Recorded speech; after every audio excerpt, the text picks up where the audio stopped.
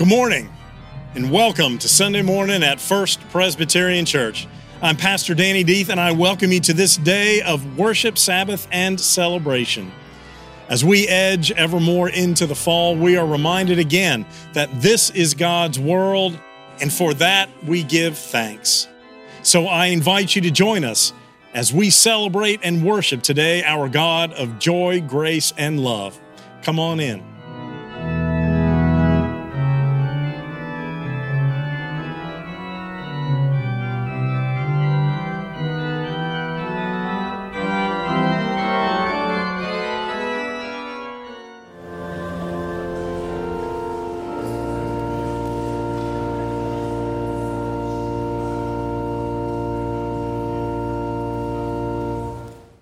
Ezekiel the prophet did his work during the exile of the Israelites to Babylon. This selection is from the latter part of his book, the emphasis at that point being that God will be faithful to his people and will sustain them and revive them. The verses are chapter 36, verses 25 through 27. Listen to this and see if you don't recognize it from something you've earlier heard today. I will sprinkle clean water upon you, and you shall be clean from all your uncleanliness, and from all your idols I will cleanse you. A new heart I will give you, and a new spirit I will put within you. And I will remove from your body the heart of stone and give you a heart of flesh.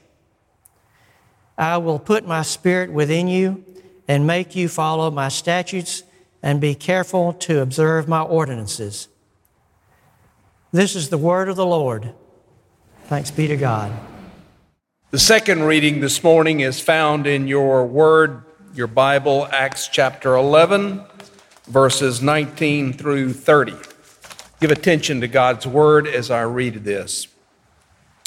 Now those who were scattered because of the persecution that arose over Stephen traveled as far as Phoenicia and Cyprus and Antioch, speaking the word to no one except Jews. But there were some of them, men of Cyprus and Cyrene, who on coming to Antioch spoke to the Hellenists also, preaching the Lord Jesus. And the hand of the Lord was with them, and a great number who believed turned to the Lord. The report of this came to the ears of the church in Jerusalem, and they sent Barnabas to Antioch. When he came and saw the grace of God, he was glad, and he exhorted them all to remain faithful to the Lord with steadfast purpose. For he was a good man, full of the Holy Spirit and of faith, and a great many people were added to the Lord. So Barnabas went to Tarsus to look for Saul, and when he had found him, he brought him to Antioch. For a whole year they met with the church and taught a great many people. And in Antioch the disciples were first called Christians. Now, in these days, prophets came down from Jerusalem to Antioch, and one of them, named Agabus, stood up and foretold by the Spirit that there would be a great famine over all the world. This took place in the days of Claudius. So the disciples determined, everyone according to his ability, to send relief to the brothers living in Judea. And they did so, sending it to the elders by the hand of Barnabas and Saul. This is the word of the Lord.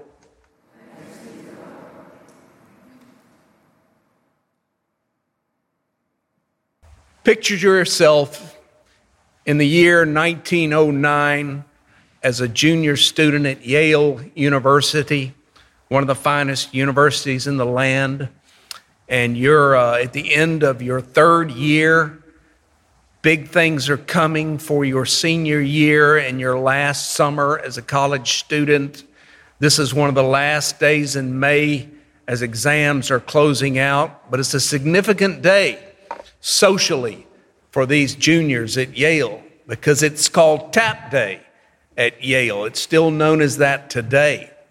And the way this occurred, according to the great financier Averell Harriman and diplomat, as he was a student during that day and greatly anticipating with great excitement but yet fear as he stood on the lawn with the rest of the junior class on that day to see if they would be tapped. And the way it worked was that members of the senior class who had been tapped the year before into Skull and Bones, which was the top honor society, social society at Yale University. President Taft had been a member of Skull and Bones in previous years. I think both President Bushes were members of Skull and Bones. Former Senator John Kerry of Massachusetts was a member of Skull and Bones, and other distinguished Yale graduates that have served our country were members of Skull and Bones. So this is very significant. One of the elite universities of our land, but here on this last day, do you make it to the final elite group of individuals? And so the seniors who were members of Skull and Bones would come out wearing blue suits. They had their pin attached, their Skull and Bones pin attached to their lapel. They're wearing bowler caps, and understand they would come out and do a dance through the junior class, and the juniors are waiting there. Will I get tapped or will I not? Imagine the pressure socially, and the rest of the student body is watching. Who's going to get tapped? Everybody knows that you won't get in or that you will get in. A lot of pressure to these young students. And the members of the Skull and Bones who were seniors, who were about to graduate, and who had selected these select group of juniors to be in this exclusive club, would come by and they would tap you on the shoulder and whisper into your ear, go to your room. That's how you knew you were a member of Skull and Bones. And they would go up to their dorm room and to await further instructions about the induction ceremony that would occur. If you didn't get tapped, you were left standing in embarrassment and shame on the quad of the beautiful campus at Yale in New Haven, Connecticut. And it was quite discouraging to see that. President Franklin Roosevelt was at Harvard, and he did not get selected to their ultimate fraternity there, which was called Porcellian. His cousin, who had been president or would be president of the United States, had been president of the United States, Theodore Roosevelt, was a member of Porcellian. He had gotten tapped in the 1870s when he was a student at Harvard. And President Roosevelt, as he stood waiting for his induction to Porcellian, did not get accepted. And even as president of the United States in the 1930s and 40s during the war, he looked back and he said, one of the great disappointments of my life, even as president, was not getting into Porcellian. So you can imagine the pressure they felt. And I bring up this illustration of tapping for these fraternities because it goes similarly along with some of the scriptures that we're reading today. Contextually, things were going on in the religious world. Things were going on in the Church of Jesus Christ. Could anybody outside of the Jewish faith become a Christian? That was a real issue of concern. Peter didn't think they could for quite a while when he began ministering, until the Lord got a hold of him and showed him through dreams and others that he needed to share the gospel to those outside of Israel, outside of the Jewish faith. That yes, Gentiles could become Christians. That was a huge question, because in the world you had Jews and you had Gentiles, and they were two separate peoples. And huge changes are happening here as Luke writes these chapters of the book of Acts in the gospel. Much time. It's very significant. This is probably the most significant part of the book of Acts. as this truth is coming onto the church that, yes, the gospel is open to all, not just those who are of the Jewish background and blood. So it's incredibly significant what's going on here. And it's much like, you might say, modern day. Even now in our world, significant changes are going on. For all of our life, for most of my life, I've enjoyed watching these the rockets launch into outer space. I wanted to be an astronaut at one day, and but I had to wear glasses, so I knew I could be a pilot, and that disqualified me. But it was usually military pilots, and then scientists went into space, and that's all we've known. But just this year alone, within a matter of a few weeks, we now have two of the richest men in the world, Bezos and Richard Branson and Jeff Bezos, have launched rockets into outer space with normal folks, just like you and me. If you got enough money, you can ride into space for an opportunity to go on a space trip. Whoever would have thought that could occur during our lifetime?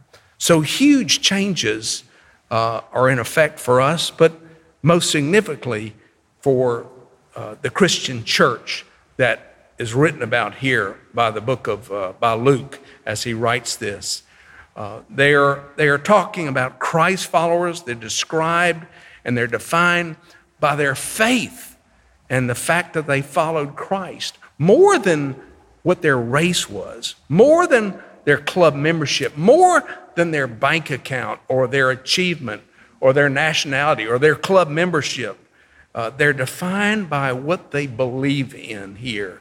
In verse 21, it's very significant, and Luke writes this word, and he does it only twice. And the hand of the Lord was with them, and a great number who believed turned to the Lord. Luke only uses this twice, here and in Luke chapter 1, when he's describing the ministry of John the Baptist, that the hand of the Lord is upon him, this invisible power that has come upon the church. And it's a beautiful description of the power of an invisible God being manifest through visible means when these people confess their faith in Jesus Christ and their lives begin to change. And yes, there is a lot of opposition as we read in the book of Acts, but God is beginning to transform this city of Antioch like it's never been transformed before. The city of Antioch, it was known as a cesspool of iniquity. You can imagine what cities come to mind when you think of cities. Oh, I don't want to go there. That's a cesspool of iniquity or a part of a city. Antioch had that reputation. The historians tell us Antioch, it's in ruins today, but in its day, in this time, 2,000 years ago, Antioch was the third largest city in the Roman Empire. If you think about America, in New York City being the largest city, maybe Los Angeles being the second largest, Chicago being third largest city, Antioch was the third largest city.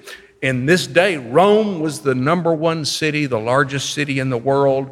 Alexandria, Egypt, was the second largest city in the world. And then Antioch, which was tucked into where Turkey and Israel or Syria come together. The ruins are actually in southern Turkey. It was part of Syria at this time. But there was a phrase in Rome that they used to describe Antioch, and they would, because things were so bad there and they didn't know what to do, they didn't know how to handle it. But in Rome, they would quote, they'd say, the sewage of Antioch flows into the Tiber, which meaning Rome can't change it, and it was being affected by it, the Tiber River flowing through Rome. So they knew there was a problem there and things needed to be done about it. But Luke records here, the hand of the Lord was changing it. In the whole book of Acts, it's a picture of the triumph of the Christian gospel as it goes out. Rome is the center of the business world, of the political world, of the military world. And no power can withstand the preaching of the gospel, is what Luke is telling us essentially, that there's no army, there's no mandates, there's no laws that can stop the preaching of the Word of God, even though it's been tried for years. That there is a wall of partition is broken down, and the gospel is going through it from Jews to Gentiles here in this book. And Luke strands these weaves this together, this whole theme, beginning first of all with Stephen and his martyrdom and the sermon he preached in Jerusalem outside the synagogue there, where he preached and confessed Jesus Christ, and then he was stoned, and there was a young man stood off and held the cloaks of those who were enraged and wanted to throw stones at Stephen, named Saul, and he was greatly impacted by what he heard Stephen preach. And then secondly, we're going to look at Barnabas, who encourages God's people. And then thirdly, we're going to look at Saul, an unbelievable conversion, almost as unbelievable as if Osama bin Laden were to walk through these doors and confess Jesus Christ as Lord and Savior. In that little synagogue in Jerusalem, Stephen's preaching predicted all of this, the cause and the effect of God's message going to the ends of the earth, like it's beginning to do. God is doing something here in Antioch, tucked up in that intersection of Turkey, where Europe and Asia and the Middle East come together. And he uses that term, which I love, and is on the front page of the bulletin. I appreciate it being put on there, that the hand of the Lord is upon us. The little church in Antioch sees revival. And it just once again proves that through small things, big things can happen. I was up in Martha's Vineyard last week and saw this giant tree. And I forgot the name of the kind of tree it was. I don't think we have them here. But they had a brass sign below it in Edgartown, Massachusetts there. And it said this tree had been planted 300 years ago, that was brought in a little box from China and planted here by missionaries that had returned from China, something like that. And now it's a huge tree. Again, a reminder of huge things that can come out of small things. And Luke is recording something small that's about to be something huge. God is doing something here in Antioch. The hand of the Lord is upon them. They see this revival coming, people coming to know Jesus Christ. It's a constant theme of God stretching his hand and people being blessed, eyes being opened, hearts being cured and healed as they come in contact with the gospel of Jesus Christ. A blessing. The Spirit comes as the disciples preach the gospel here. And when Pentecost occurred, as the disciples began speaking about Christ, the power of the Spirit manifested. And it's the same for us as we go out in Columbus, Georgia, where we live in our homes, with our children, with our grandchildren, where we might serve in businesses, in schools, in the community. The power of the Spirit is manifested as we speak about Christ. Sometimes I hear people say, well, I'm going to wait to see what the Lord wants me to do. And I found God has trouble steering a ship that's dead in the water. When a ship is moving, it's much easier to steer. And I found God blesses when we're moving, not to wait around for the Spirit, but go speak about Christ, and the Spirit is with you. Seize those opportunities to speak the gospel. That's our responsibility, is to speak the gospel. It's the Holy Spirit's responsibility to bring the new life.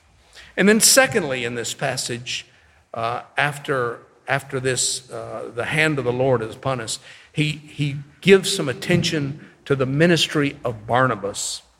The Jerusalem church had great wisdom to send Barnabas, who was known as the son of encouragement. They sent him to find Paul and to minister here, first of all. And we see what a blessing he was. Luke gets to know Barnabas so well as he investigated all of this, what's going on, recorded this history, that he calls him here in verse 24, said he was a good man, full of the Holy Spirit and faith, and a great many people were added to the Lord because of Barnabas's ministry being there. What a testimony that he saw the grace of God, that he was glad that Barnabas encouraged them to be faithful, to be purposeful, that Barnabas was a good man, a man of faith. How well we all have been blessed by people like this in our lives. I thank the Lord for so many people in my life, even here in this building, in this church today, who have been a blessing to me and encouraged me, because we have times when we get discouraged. There are all kind of voices to listen to you, to hold you back, to pull you down. And to have someone come in and speak God's word to you is very powerful and very encouraging and very supporting. And I've always appreciated it and been grateful. And I hope I have been that way to many people, including you here today.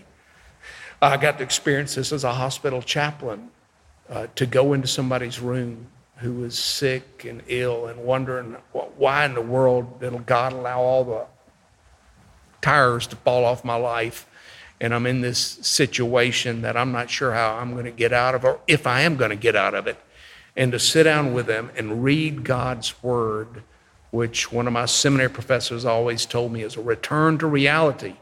We need to remember that God's word is a return to reality, not the local news, not what you hear, not the words of others, but God's word.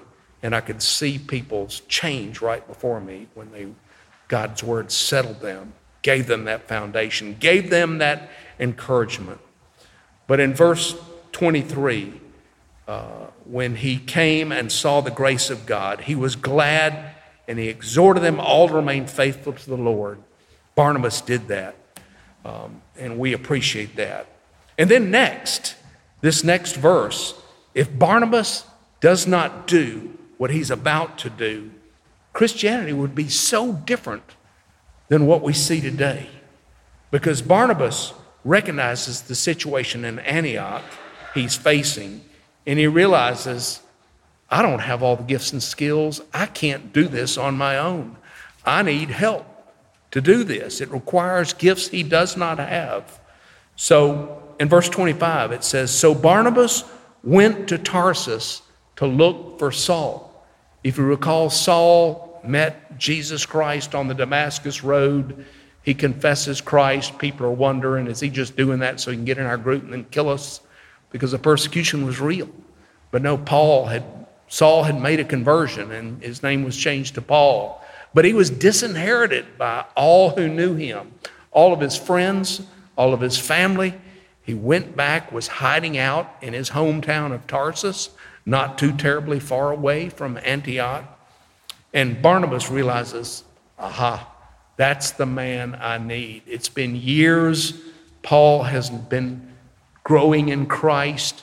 You know, right after his conversion, he didn't start just preaching. He went away to learn, be discipled, and grow for probably 10 to 12 years, most scholars believe.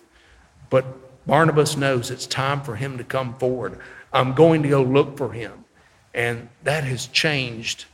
And Christianity would not be the same, I don't think, if Barnabas did not go and look for Saul. It's hugely significant. But Barnabas shows us great wisdom and humility displayed by Barnabas. It's a rare gift in leaders to admit, I don't have all the answers. I need help. I need others in my life.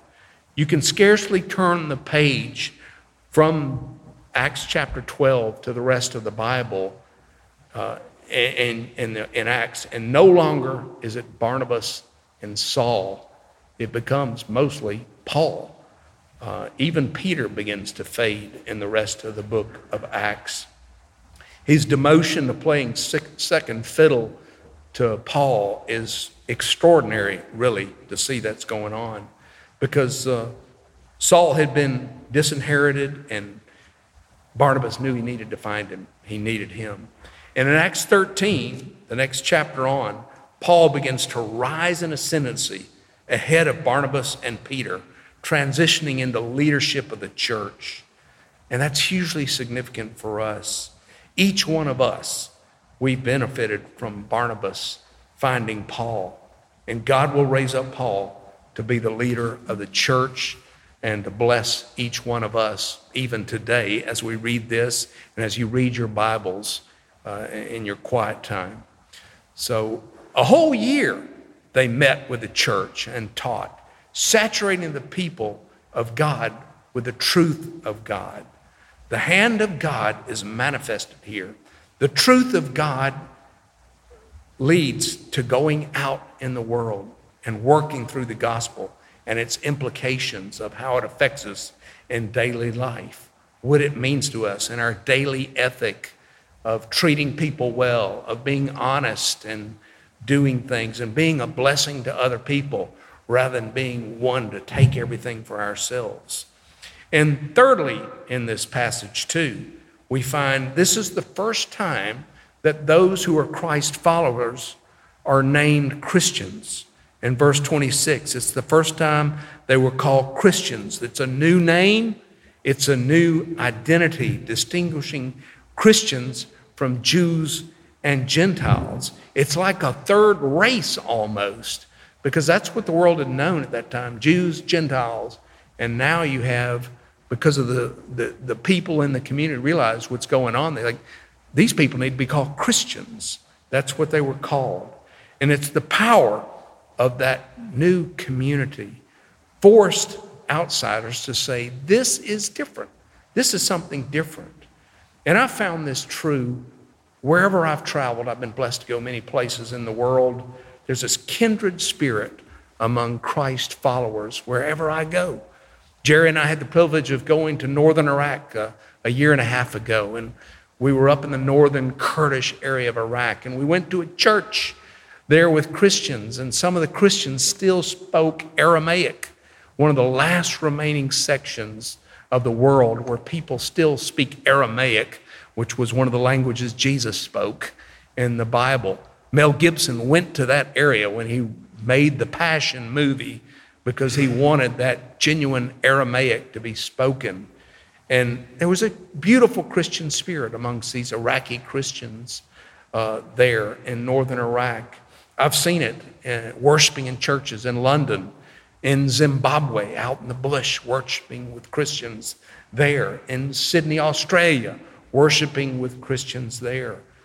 Even here in Columbus, wherever I go, worshiping with Christians. There's a Christian spirit that God has bound us together. And it's beautiful. And I praise the Lord and thank Him for it. And then, lastly, as part of what Luke has been writing out here, is this whole last couple of verses where he talks about Agasus. And one of them, named Agabus, stood up and foretold by the Spirit that there would be a great famine over all the world. And we know in AD 41 to 54 that there was a famine in the world under Emperor Claudius. But you know what's fascinating to me as I read this section?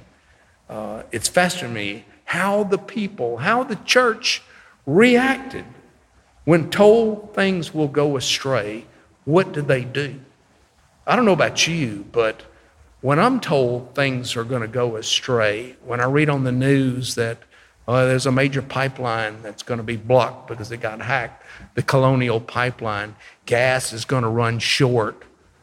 You probably did what I did, maybe. I went out and filled up my cars with gas, told my wife, go get your car filled up, which makes the problem worse. And then with the pandemic, maybe you went out like I did. We hit the stores, get all the toilet paper in the world, and all the other goods you can get. That's unfortunately how I found myself reacting. But the people here reacted in a totally different way. It's very impressive. When told things are going to go astray, they didn't hoard. What they did, they went out, and God, through Agabus, tells them what will happen, but he doesn't tell them how to react. But look at the scriptures, the way they react. So the disciples determined, everyone according to his ability, to send relief to the brothers living in Judea. Their response was, how can we bring blessing in this situation? Not how little do we need to give to help them get by. Not what do you need? They didn't even ask that question. They just decided, how can I bring blessing according to their prosperity? They were very generous. They gave. They met that need. And they ask, and we should ask, how can we respond to God's word that we can be a blessing? Faith in a real God. They were not playing games. It's real. Christ had changed them. He had done heart surgery on them. And they knew God owned everything. And they were stewards of it. Their time, their talent, their treasure.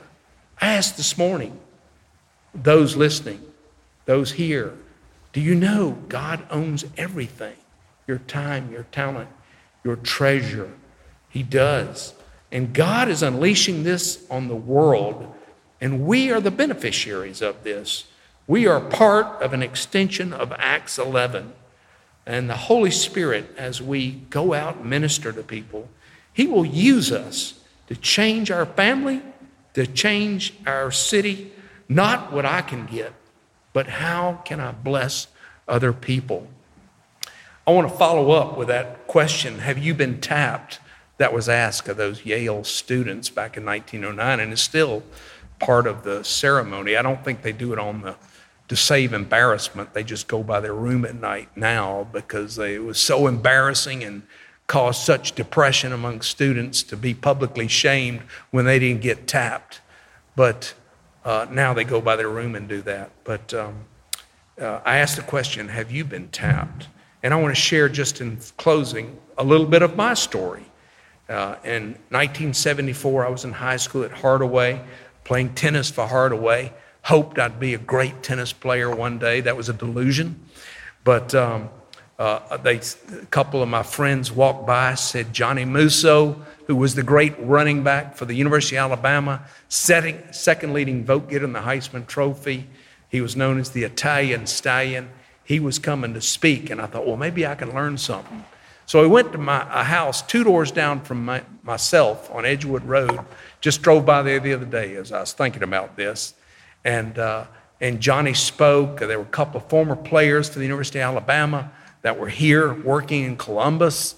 And Johnny spoke about how great it was to play, how blessed he was to be a good football player, and he was going to play pro football, and things were great for him. But they hadn't always been that way. And he said, in spite of all my athletic accomplishments, there's still a gaping hole in my soul, which I tried to fill with everything you can possibly try to fill. I imagine most of us have tried to do that as well in our life. But he said, only through a personal relationship with Jesus Christ can that hole be filled in your soul. You may try to fill it with everything, but nothing will work except a personal relationship with Jesus Christ. Placing your faith in Christ, realizing He has forgiven you of your sins, and that He has an abundant plan for your life and a purposeful plan for your life. And when Johnny shared that, the light went on. The Lord opened my eyes. I feel like that's when I got tapped, when the Lord opened my eyes and I placed my faith in Jesus Christ as Lord and Savior. And I've never recovered from that day in 1974, right here in Columbus on Edgewood Road. It still is part of me and will be till the day the Lord calls me.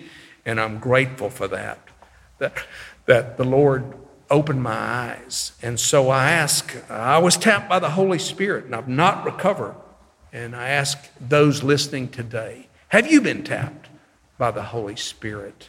If not, this would be a good day for the Lord to open your eyes, to realize that you can't fill that hole in your soul unless you place your faith in Jesus Christ.